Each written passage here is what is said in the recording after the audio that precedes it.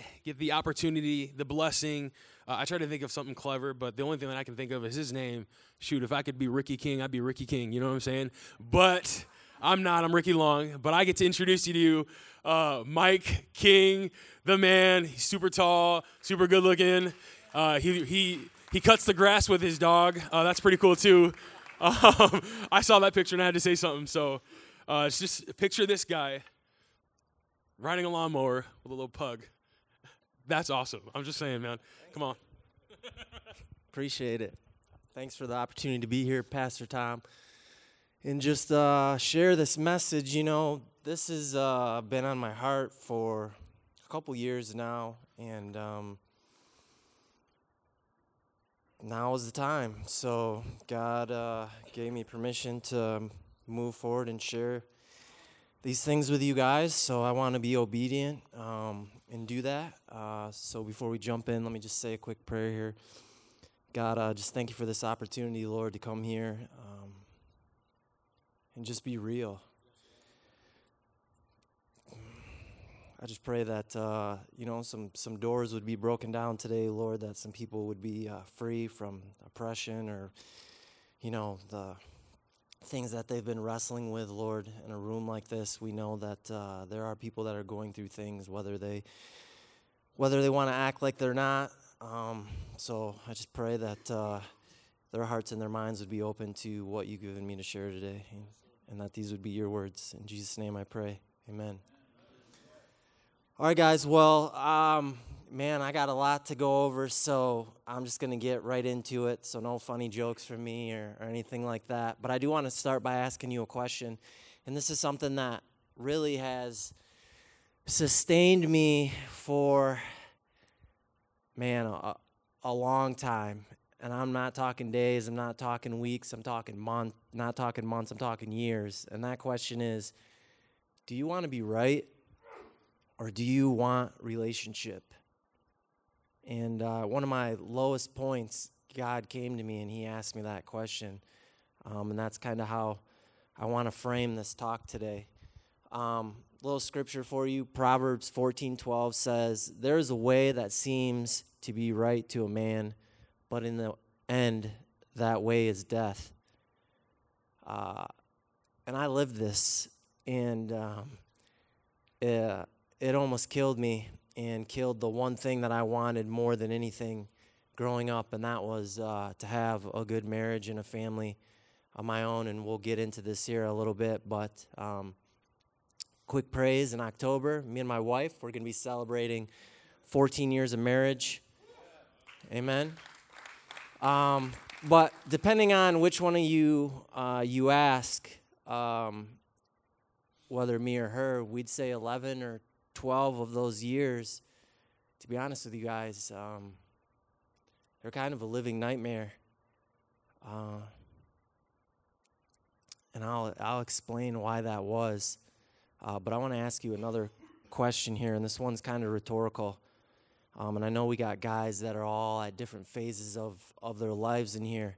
So for the married guys, the question is, what lies have you allowed into your marriage? And for the unmarried guys, the question is, what lies are you willing to bring into your marriage?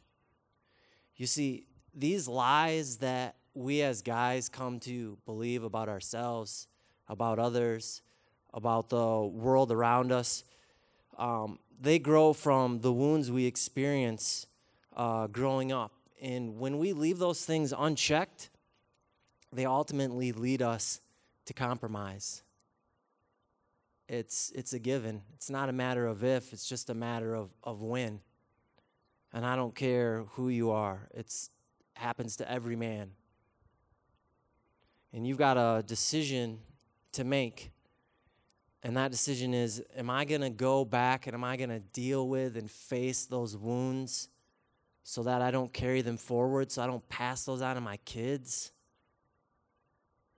Or am I just going to keep lying to myself and say things like, oh, it doesn't matter, figure it out, it'll be all right, and just keep on keeping on with the ways of the world?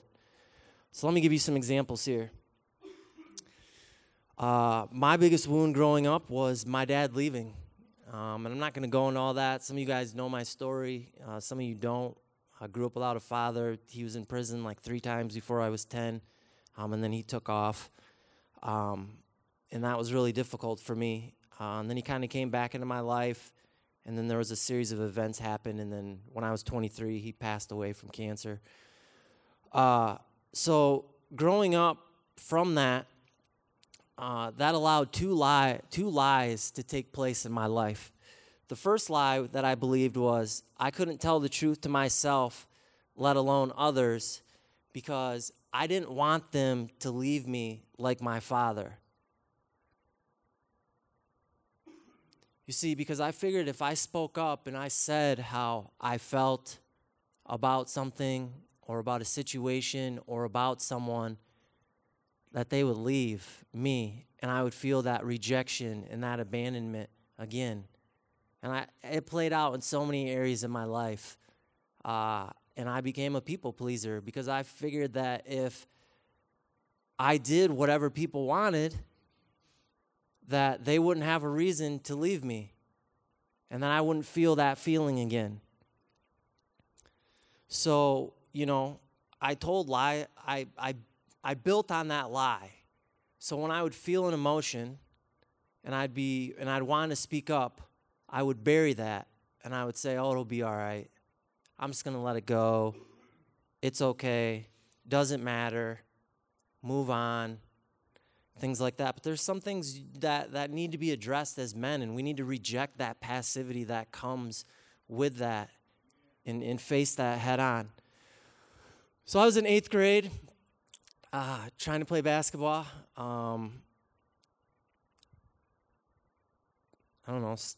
I don't even know. I guess. So you may not know this. I guess one of my small claims to fame is I played a little semi-pro basketball. I actually signed a contract to go play with the Harlem Globetrotters, but I ended up turning that down just because it wasn't the right time in my life, and there were some other things that I was dealing with that I need to get right.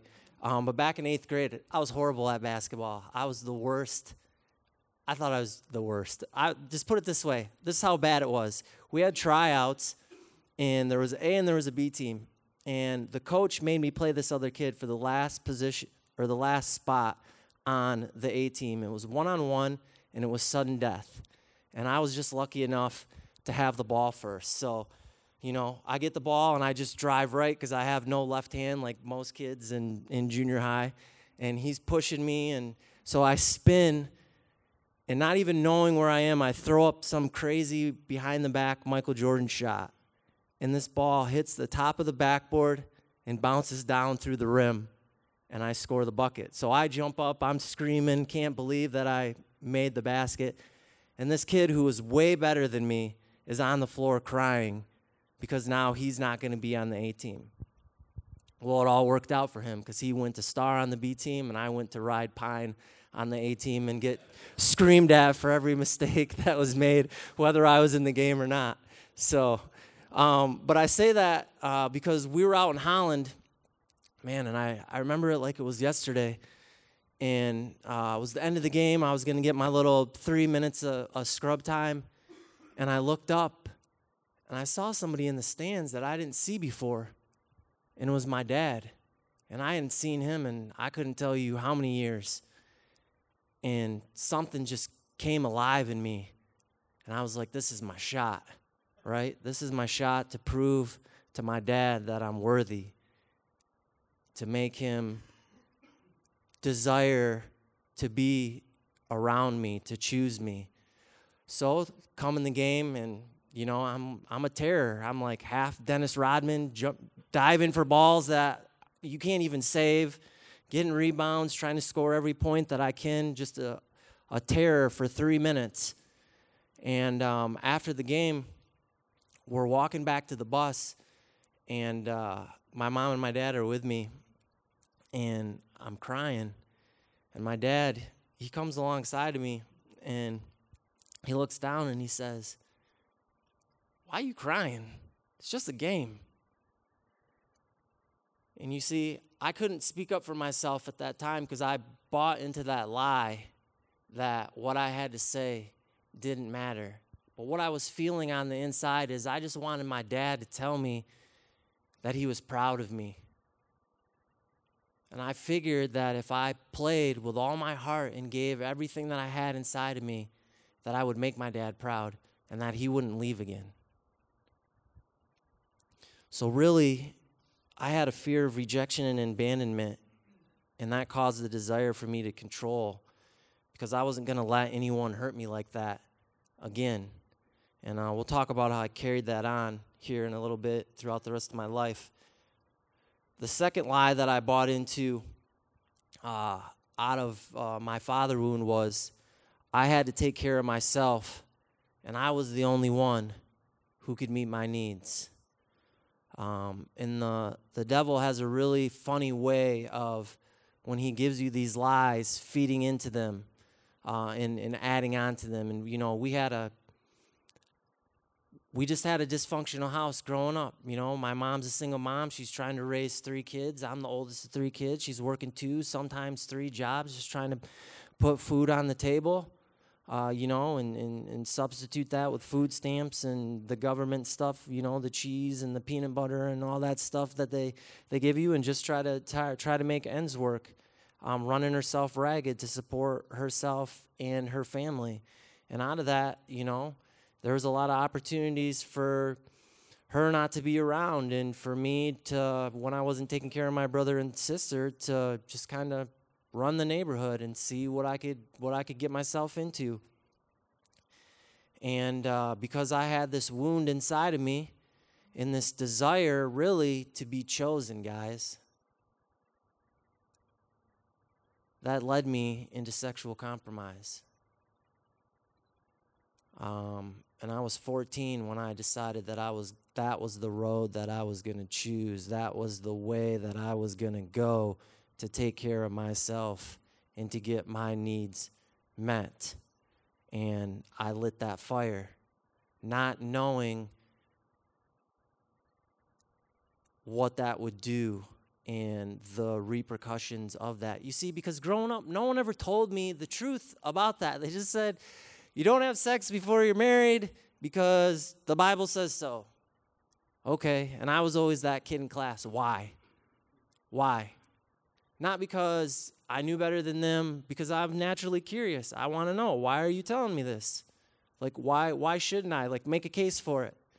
But no one ever would. They just say, you just don't do it. So I'm like, all right, I'll just find out myself. So go down that road. Can you throw up picture 1, please? So this is a picture from when me and my wife were dating. I think we were on like a Ferris wheel in Chicago when I took this. So that compromise, those 2 things, those 2 lies that I believed, that I buried and refused to think about, refused to deal with, followed me into my life. And actually, before I met my wife, I was engaged, and I thought that I was going to marry this girl. And to be honest with you, I was just under a spell, guys, because I wasn't doing right.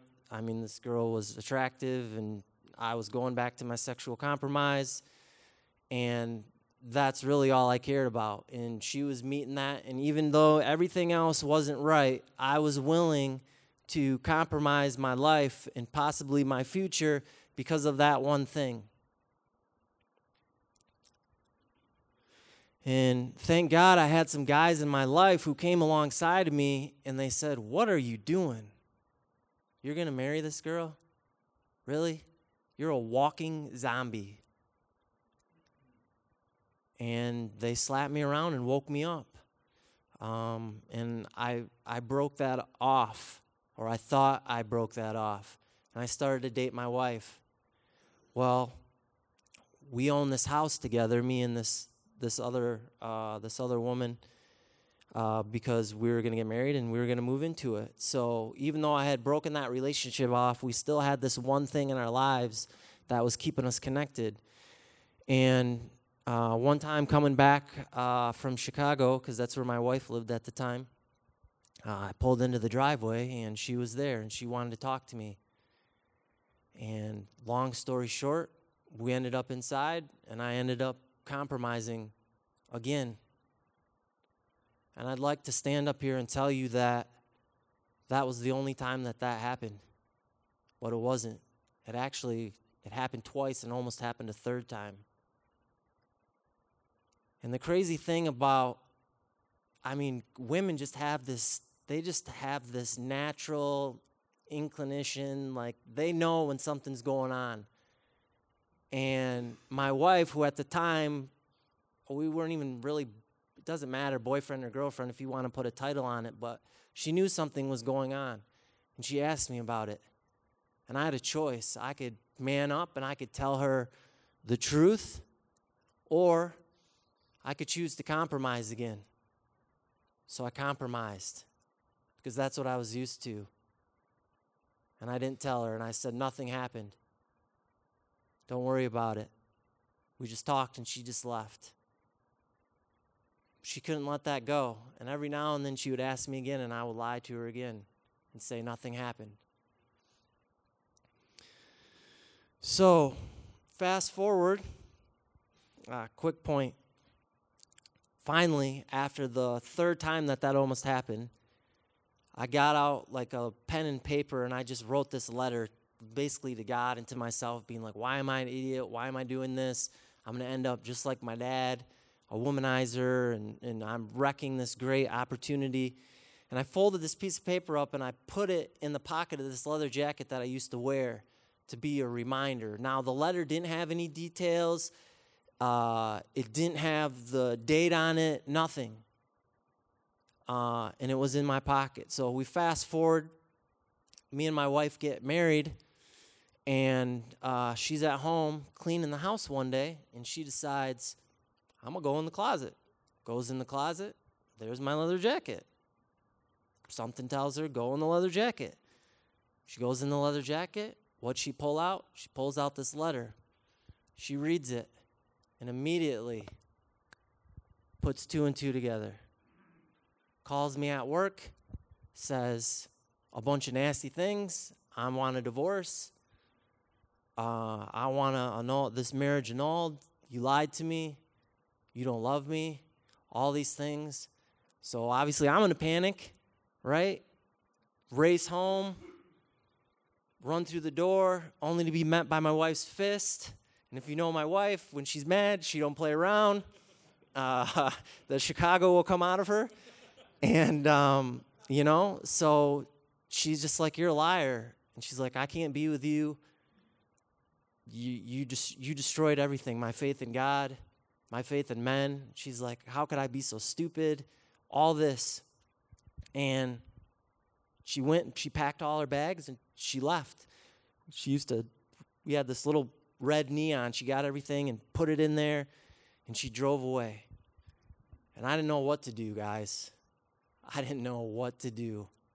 So I just fell on the floor and started to cry on the second story of this house that we were living in, that house that I owned with that previous woman, the house that I had done those things and lied to about to my wife. And I just cried out to God. And this was the second time in my life that I heard God's voice audibly. And he said to me, he said, did you make a promise or did you make a covenant? And I said to him, I made a covenant, right? Because there's a difference. A promise, something that, you have good intentions of keeping and you can go back on if you choose to, if you compromise. A covenant is something that can't be broken, right? Because God is in the middle of it. And so he said, okay, if you made a covenant, follow her wherever she goes. And I'm like, this is the stupidest thing. Like, why are you telling me this? She's not even here. And guys, literally 3 seconds later, that car pulled back in the driveway, and my wife came through the door. And I ran downstairs, and I'm like, what are you doing back here? And she says,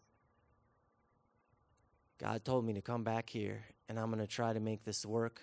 I don't know how I'm going to do it, but I'm moving back to Chicago, so if you want to come, okay.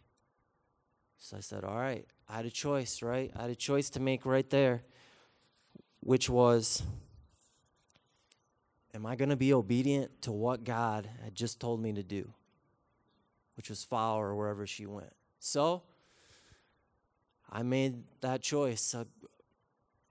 I made the right choice. Put all my stuff in storage, called my boss, was the only person I called and said, I'm not coming back to work, and left with my wife to go live in Chicago in this duplex with these other girls she worked with at her job that she had left before we got married. And it was crazy. It was absolutely crazy. My wife was a server / bartender at a bar in Wrigleyville. She's not a drinker or anything, but being in that environment and being around that, there was a lot of lies that she believed. And we went back to Chicago to try to rebuild our relationship. There's no way I'm going to get through this, but that's all right. So what I want to tell you guys is, I said earlier that depending on who you guys ask, how many years would you say that our marriage was hell? I would say 12, because those next 12 years, guys, as I tried to be obedient to what God told me to, the only analogy that comes to my mind is like crawling over broken glass. I destroyed all faith that my wife had in me, that my wife had in men, that my wife had in God. I destroyed it all. And whether that was fair or not really wasn't for me to decide. So what it looked like was, I would come home from work. I got a job in Chicago, and I would come home from work, and I would walk in, and all her bags would be packed, and they'd be on the floor. And she'd be standing there, and she'd be like, I can't do this anymore. I'm leaving. And for the next 2 hours, I felt like I was almost like a hostage negotiator. I would have to talk my wife into not leaving and explain why she should choose me in our marriage over leaving and getting out of that situation that was causing her so much pressure and so much anxiety, because I couldn't go anywhere. She would drop me off at work in the morning, and I worked in this office, and if she saw another woman walk in after me, triggered. And then she'd be like, what happened? What went on with that woman? I don't even know this woman. And then I'd come home, and then she'd have her bags packed again. And this wasn't, at the beginning, this was like almost a daily occurrence of dealing with this. And then because of God and God's work and in time and me building back up that trust, that went from daily to weekly to monthly. Well, real quick, when you're in that fight and you're doing those things, the devil has a way of trying to throw in a knockout punch. Can you put up that second picture? Go to the third, please. All right, so this picture from our wedding, me and, the world says stepson, Anthony. I would never call him that. He's always been my son to me. But, I had this 7-year-old kid in my life in this relationship. And that was part of it, too. So am I going to fight for this marriage, and am I going to fight for this kid and what he thinks of marriage and what he thinks of as a man, and what a man should do and how a man should be? Or am I going to be honest with you, what I thought, destroy his life by leaving, by taking the easy way out? And guys, there were some days where I'm like, God, I can't do this anymore. I can't take it. I can't come home to this. I can't go out and act like everything's okay and put on a smiley face and be there for people when at home it's crazy. And I'm just trying to fight to survive and do what you asked me to do. And God would say, do you want to be right? Or do you want a relationship? Man, can I have both, God? No. You'd be right to leave. Be easy. Maybe find someone else. But it'd be easy for a minute. Because all that stuff that you never dealt with would come right back. All the compromise. It'd be right there again. Man, there's so much that I would want to tell you guys. But I want to be respectful of your time, so I'm going to wrap this up. Bring up the fourth picture, please. So here's a picture from me and my family went to New York. I think this was like maybe 4 years ago. Got my son there, my wife Jody, and then our daughter Michaela. And, my last point to you guys would be is it is amazing what God can do with just a little seed of obedience. If you're willing to be obedient to what God is asking you, it doesn't have to be right in your mind. It doesn't have to be fair. Maybe it's not fair. Maybe it's not right. But if God's asking you to do it, there's a reason for you to do it. And the only reason that this picture exists, that me and my wife are going to celebrate 14 years, that I didn't destroy my family, that I didn't destroy that woman's life, that I didn't destroy that kid's life, it's because I made that decision to be obedient. I wish I could tell you, give you some complicated formula, do this, do that, X, Y, Z. It's really that simple. Am I going to be a man, make a choice, stick to that choice, and fight every single day? So I'm going to show you guys one last thing. See, the problem is somewhere this came into culture that in a relationship, in a marriage, that a woman cannot be a leader. But that's not true. And that's not true because leadership is a gifting from God. And He chooses who He's going to put that into what degree. So women, they can be blessed with the gifts of leadership. But the difference is men have a calling on their life. In Ephesians 5:22 through 23, wives, submit to your own husbands as to the Lord. For the husband is the head of the wife, as also Christ is the head of the church, and He is the Savior of the body. So our calling as men is headship. God called us to that. And we have a choice on whether we're going to answer that calling each and every day. So to wrap this up, here's a real quick analogy of what that looks like. And I suck at drawing. Okay. Right? So what does headship look like? So I got this from one of my mentors, a man named Scott Prickett, who was a battle tank commander in the Army. So this is an oversimplified version for any of you military guys, so don't get mad at me, but you'll see how this makes sense. Right? So if this was a tank formation and they were going into battle, they would go in a straight line. Say this is a road, right? And now they're going into this battle. So you have the tank commander rides in the first tank. And then you have his guys behind him in the second and the third tank. Don't miss this.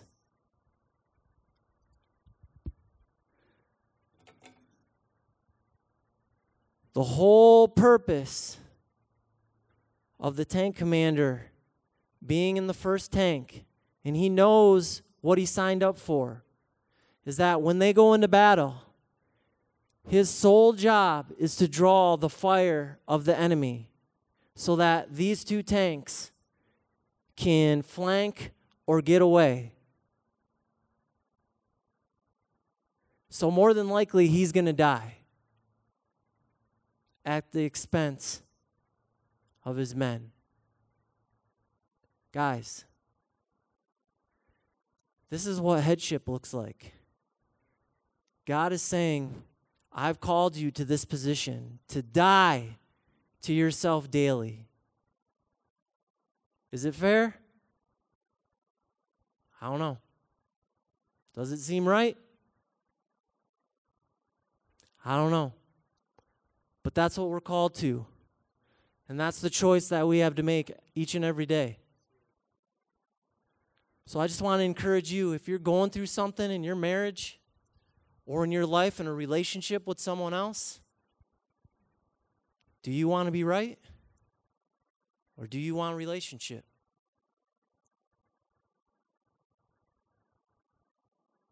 Let me pray.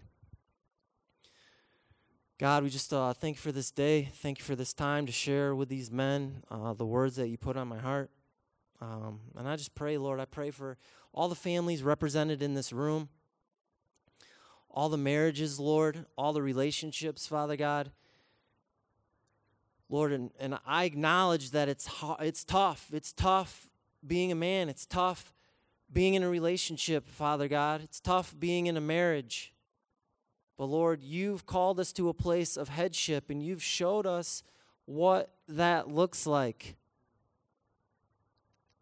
And God, I know sometimes it doesn't seem fair. Sometimes it doesn't seem right. But you're asking us, God, and you've showed us through your example with your Son, will we lay down our lives for those we love? Will we give up what we want, what we think we deserve for them? Will we just give it up? Will we give it to you and let you have your way, God? So just speak to the hearts and the men here, Lord, that are dealing with anything, Father God. Show them, Lord. Give them a plan, Lord. Give them the encouragement they need, Father God. Give them the peace, Lord, to walk into the fire, Father God, knowing that you're going to be there with them, Lord, and that you are the God who makes a way when there is no way, when it seems impossible, God, when we're on our knees, when we're on the floor crying out to you, saying we don't know what to do, but we need your help. You hear your sons, and you come to help. And all you ask us for is just a little obedience. Because with that obedience, you can do more than we could ever imagine. So, Lord, just be with these guys as they go out to their places of work, out in their lives, Lord. Bless them, Lord, in their relationships. Give them favor, Lord, with the people that they come in touch with and meet with, Lord. And I just pray that everything that we say and do today, Lord, would bring honor and glory to you. In Jesus' name we pray. Amen.